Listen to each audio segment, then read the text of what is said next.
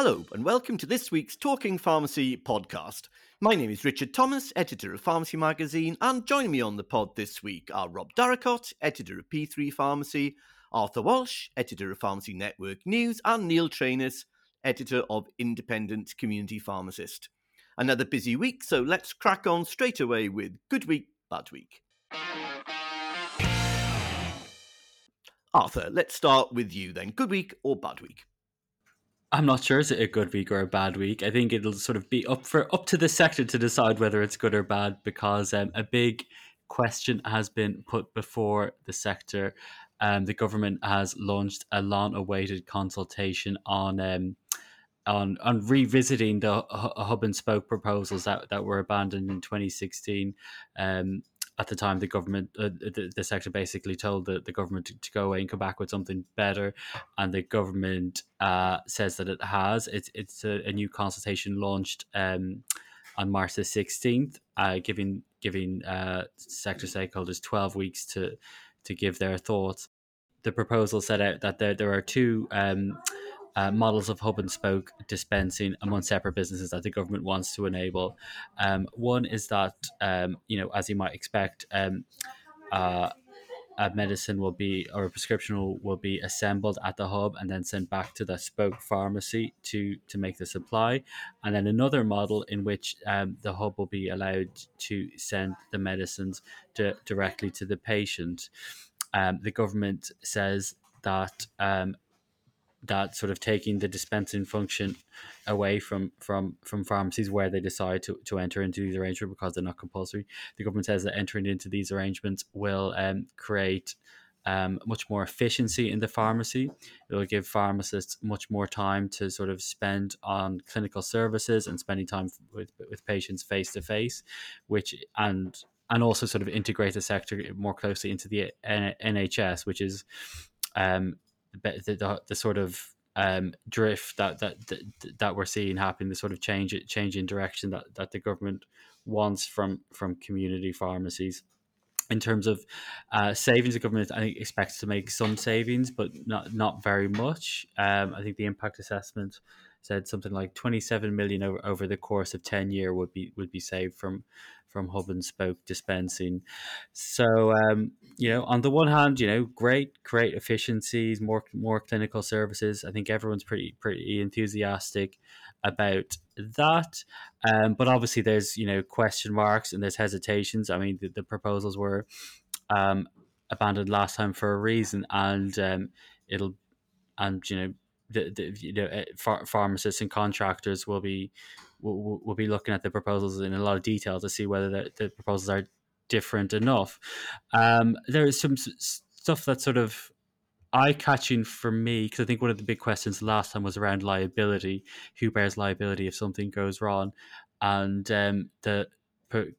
maybe I'm missing something, but the consultation document, the proposal seems to be that the hub and the spoke will decide among themselves who bears responsibility for which part of the dispensing process. I don't know. I mean, maybe that's the only way you could go about it, but it just seems a bit crude, and I can imagine people sort of coming to blows about that if things come out in the wash. The MPA in particular are approaching this very cautiously, because they have question marks about whether this is beneficial for independence. I spoke to the MPA's Nick Kay, who is a contractor in Cornwall, and he said that he's sort of not dismissing anything knee jerk. He's looking through everything very cautiously, but he's not convinced at all that there's a business case for him, and he's sort of not entirely convinced that there's an efficiency case, and that the MPA is also concerned that it could give that allowing hub and spoke dispensing could sort of give rise to anti-competitive dynamics. When I spoke to Nick, he said that sort of being out in Cornwall, it's already difficult sometimes to get some of the smaller wholesalers to deliver to you, and that if there are these sort of hub and spoke groupings in more populated parts of the country, more central parts of the country, then the smaller wholesalers will perhaps even have more incentive to focus on them and less to go out to someone like Nick. So lots of things are going to lots of questions like that have been raised. I think a lot is going to sort of come out in the wash over the next 12 weeks. I think sometime in June that the consultation ends, but it's definitely. I mean, obviously, the government clearly wants this, clearly wants to enable this. So it'll be very interesting to see what comes out of it. Thanks, Arthur. Neil, what do you think independents make of this time around? Yeah, Arthur's kind of touched on the concerns around anti the competition issues, and what struck me certainly about the NPA's Nick Kay's response was actually getting the sort of determination to get a view from the Competition Markets Authority during the consultation process. They want a view from the CMA, and I think that's really telling. I think that certainly, in terms of questions, unanswered questions, that's a big one for me. And I think that there are genuine concerns that Hub and Spoke could certainly. I'm coming at this from an independence point of view, of course. There are concerns that Hub and Spoke could weaken their buying margins and give the large wholesalers greater market power. That's a genuine concern that has to be addressed. And full credit to the NPA and for sort of, homing in on that. Do we have answers to that? We don't. I've asked. I mean, I'm sure lots of stakeholders in the industry, HubRx and all kinds of different stakeholders will have a view on this, and we await what they have to say about this. Obviously, by the time this pod comes out, they might have already had expressed a view. But I think that I always go back to last year at the Pharmacy Show when Addy Williams, expressed some really interesting views and concerns about Hub and Spoke and the level playing field and whether it could actually create what he described as structural vulnerabilities within the independent sector. And I think these are genuine questions that need to be answered.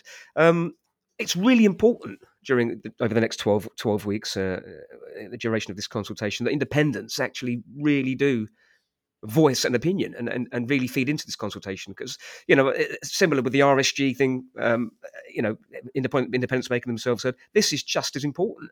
The independents really do need to make themselves heard, and it'll be interesting to see where this goes. But the competition thing for me is just a crucial question that has to be answered. Rob, what do you make of this second time round? Of course, as Arthur said, this we looked at this in 2016, didn't really get anywhere. What do you think has changed this time? I don't think anything's changed, Richard. I'll just say what I normally say about this particular issue, is that at the moment, something is not allowed to happen. Whether there's a business case, whether there's anti-competitive or competitive pressures, at the moment, independent community pharmacists cannot benefit or disbenefit from a technology or an approach. And actually, it doesn't have to be a technology. Equating Hub and Spoke with automatically with robots and automated dispensing, I think is potentially a bit of an error. So I think there's a world of a difference between preventing a segment of the market from exploring whether there's a business case or whether there's an opportunity to get together and do things slightly differently, and actually saying we're not going to allow those conversations to happen because it's illegal. And I think first and foremost, I think people need to think through the potential of all kinds of ways in which even 2 or 3 people in a locality could group together and do a bit of their activities in a slightly different way by centralising in one premises over the others. So, I trust ultimately the flexibility and ingenuity of the sector to come up with things, not just those things that are presented by third parties externally, but things which are developed organically, internally, and which work for them.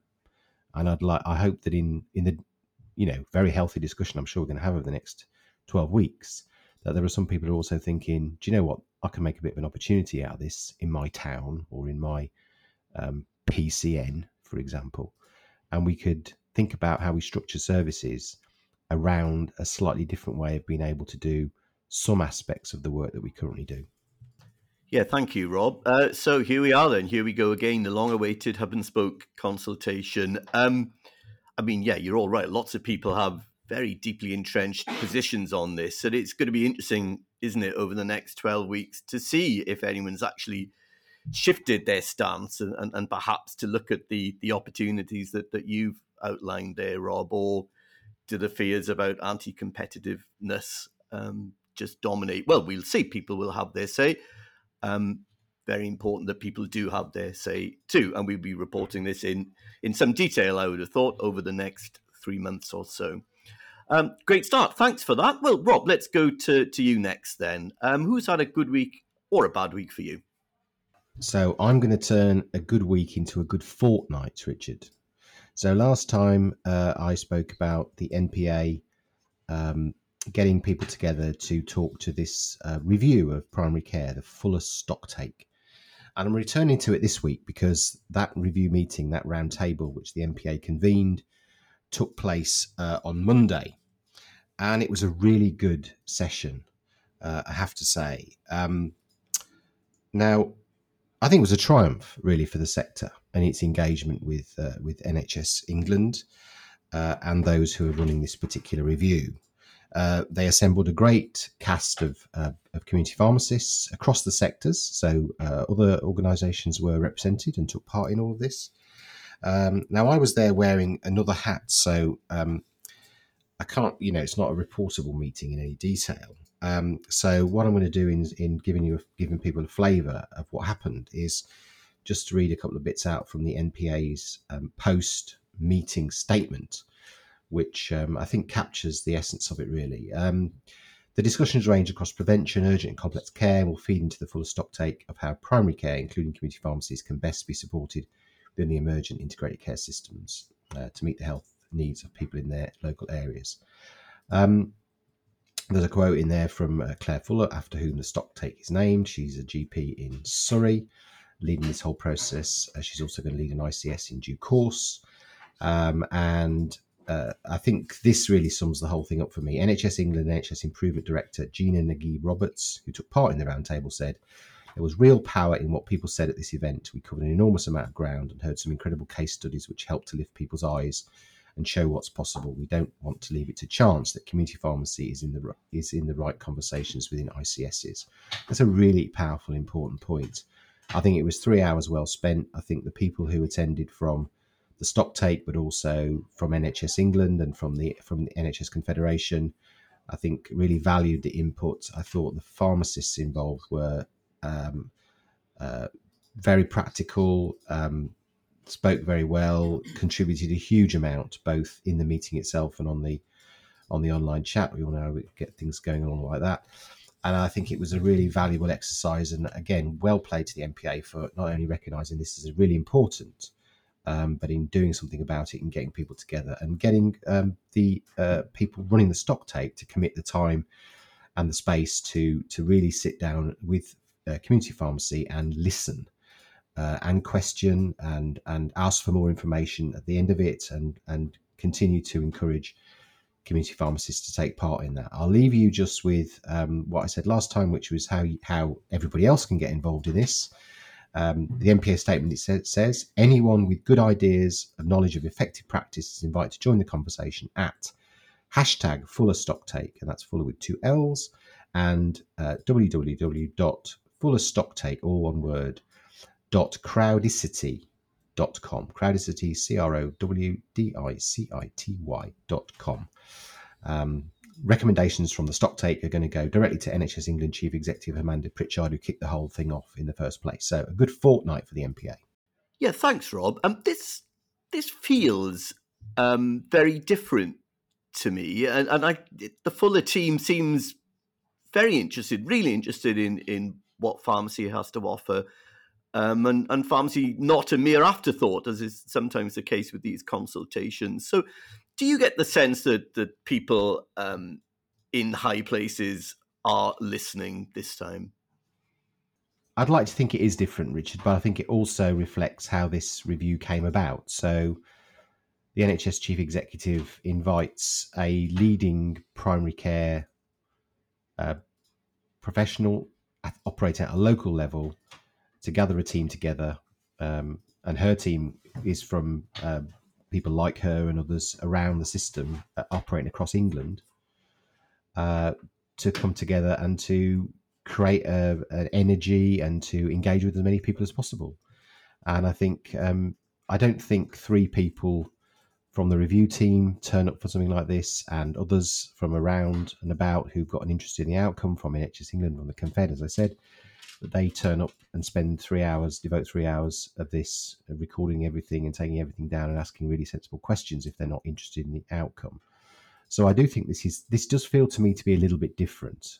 We've seen these things before, paper-based exercises like calls to action and so on and so forth. But I think the way this was done, and the energy in the virtual room, as it were, was really positive.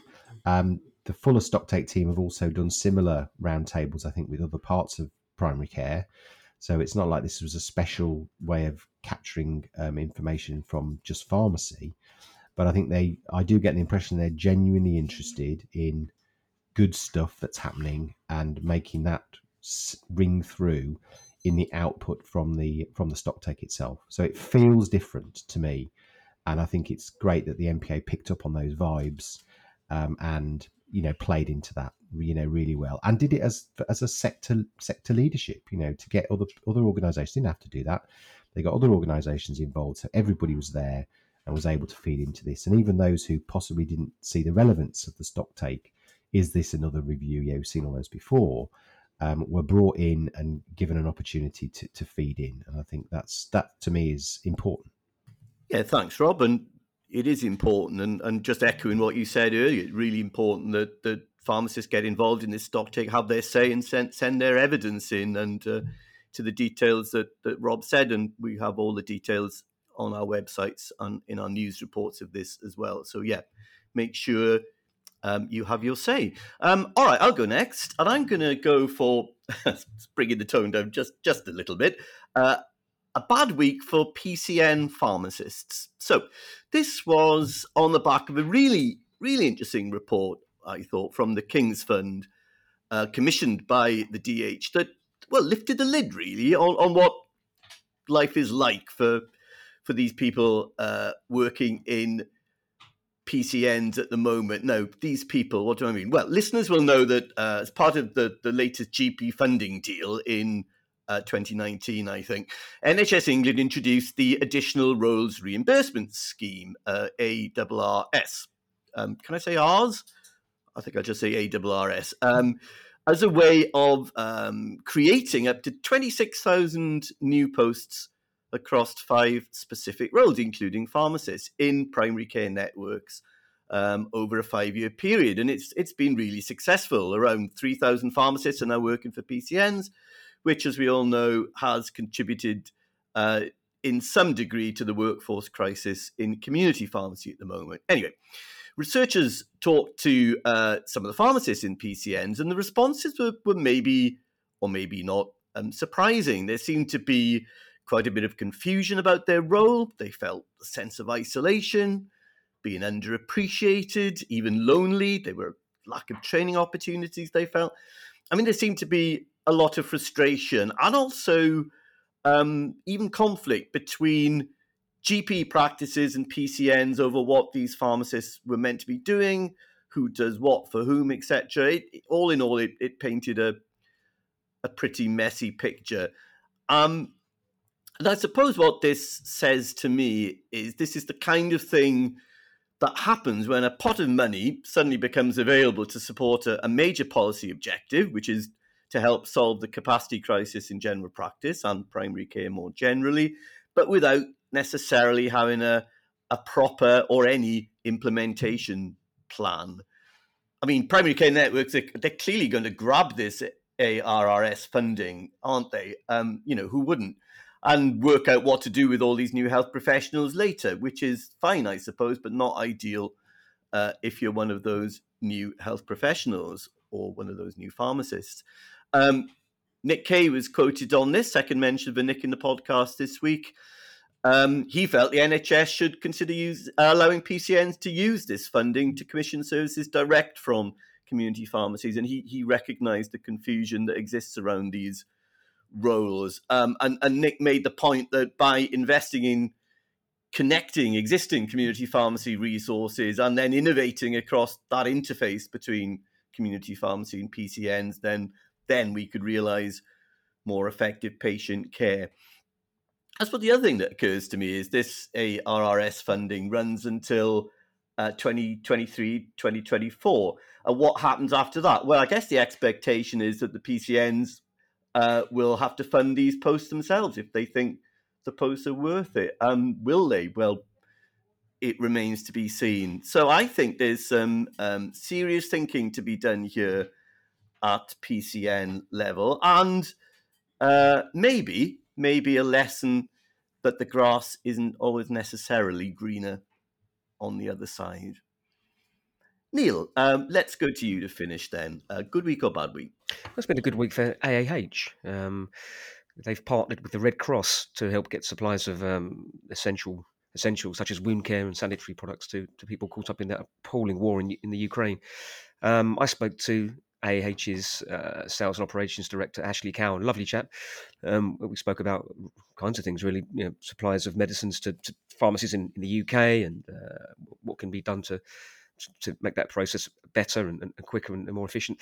But of course, we also spoke about what's going on in the Ukraine, and he told me that the company have sent some of its stock to Poland, where of course nearly 2 million Ukrainian refugees have arrived.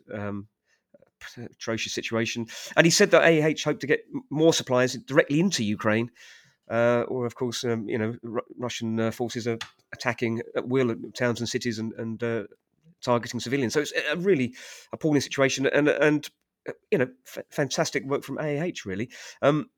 He told me they want to establish a bit more detail with the Red Cross, in relation to medicines and what medicines are needed, and I'm sure we'll hear a bit more about that from them in the coming days and weeks. But just a fantastic, initiative, and I think a range. They're not the only ones doing this, of course. They're not the only pharmaceutical wholesaler doing this. Alliance Healthcare are involved and partnering with charities and raising money and funds. And something else that Ashley told me that caught my attention was, he has staff, UK-based Ukrainian staff working for him, many of whom have got family in Ukraine. And some of them may well have. He didn't know the answer to this, but some of them may well have sort of ideas of going over there to sort of fight and the urge to sort of defend their homeland. And it's important at this stage, he said, that to work with them on their individual direct needs, to provide that support, because a lot of them are obviously very distressed and understandably so. So yeah, AAH. Doing some great work to help with this appalling situation. I also spoke to Martin Saw, who's the executive director of the Healthcare Distribution Association, who obviously represent pharmaceutical wholesalers, and he told me that his member companies have offered funds and medical products through the something called the International Health Partners, which is a non-profit organisation that supports people in disaster-hit countries. So I think pharmaceutical wholesalers have in the past got a bit of a bad press for a variety of reasons. Not on this occasion. I think they're doing some great work, and my good week goes to AAH.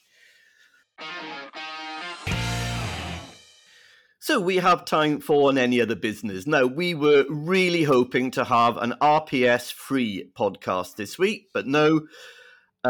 Developments continue to happen at a pace. Late last night, we're recording this on a Thursday, by the way, came news of, well, I think it was an extraordinary decision, which was revealed by the immediate past president, Sandra Gidley, that the society was no longer a member of FIP, which caused quite a reaction very late last night on social media by some very prominent people, and well, it's another bad week for the society, I guess. If we have a good week, bad week. I don't know what to make of this decision, Rob. I'll ask you first. What do you think of this? I think it's extraordinary. Extraordinary. That's quite a mild word, Richard. So far on the internet, we've had ridiculous, says Mike Holden, bizarre, Jonathan Underhill, a stupid idea. That's short and simple. From Tidal Islam. Astonishing, this must be an error, Mohammed Hussain. It came out late last night, and as you say, the response to it was almost immediate.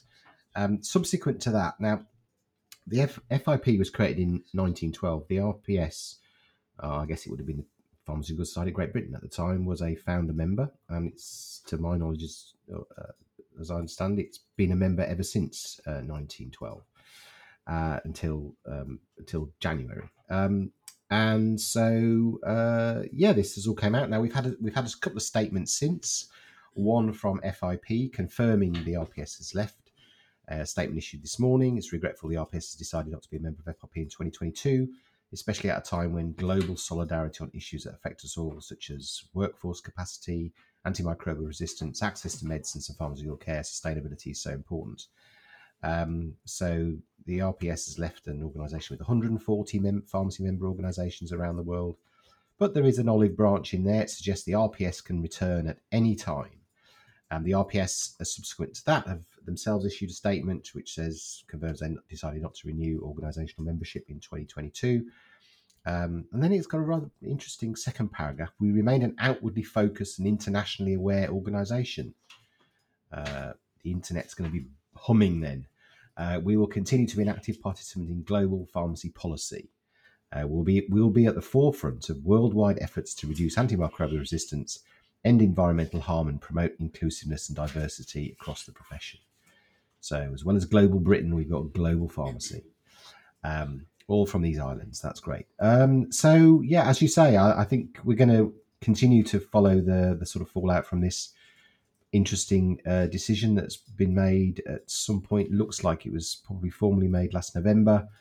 And the really odd one for me, the oddest thing of all on social media last night was the former president who, as you say, Richard, let this one slip about 9:00 last night, then saying that she's surprised there wasn't a formal announcement about this when the decision was originally made.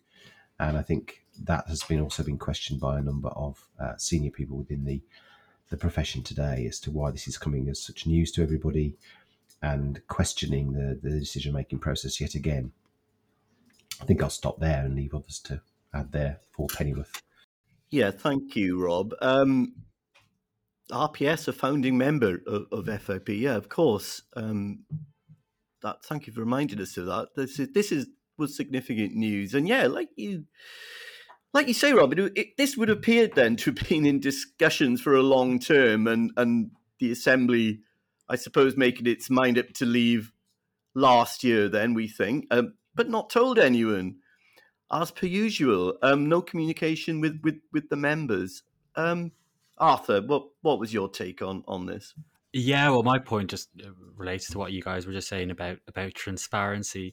I don't think you have to be a particularly staunch critic of the society to observe that it has a bit of a problem with transparency and can be very secret. Obviously, you don't make all your decisions in public, which is I presume what their defense would be. But I mean, when you have as much of a problem with transparency as I would say they do, you can end up looking quite silly. So thereafter, this morning, putting out a statement on the fly, announcing a decision that was made months ago, and they're announcing it this morning because it was revealed on Twitter last night, and it was revealed on Twitter last night because no one wanted to reveal it at the time, as Rob was just recounted. I'm just repeating, I guess.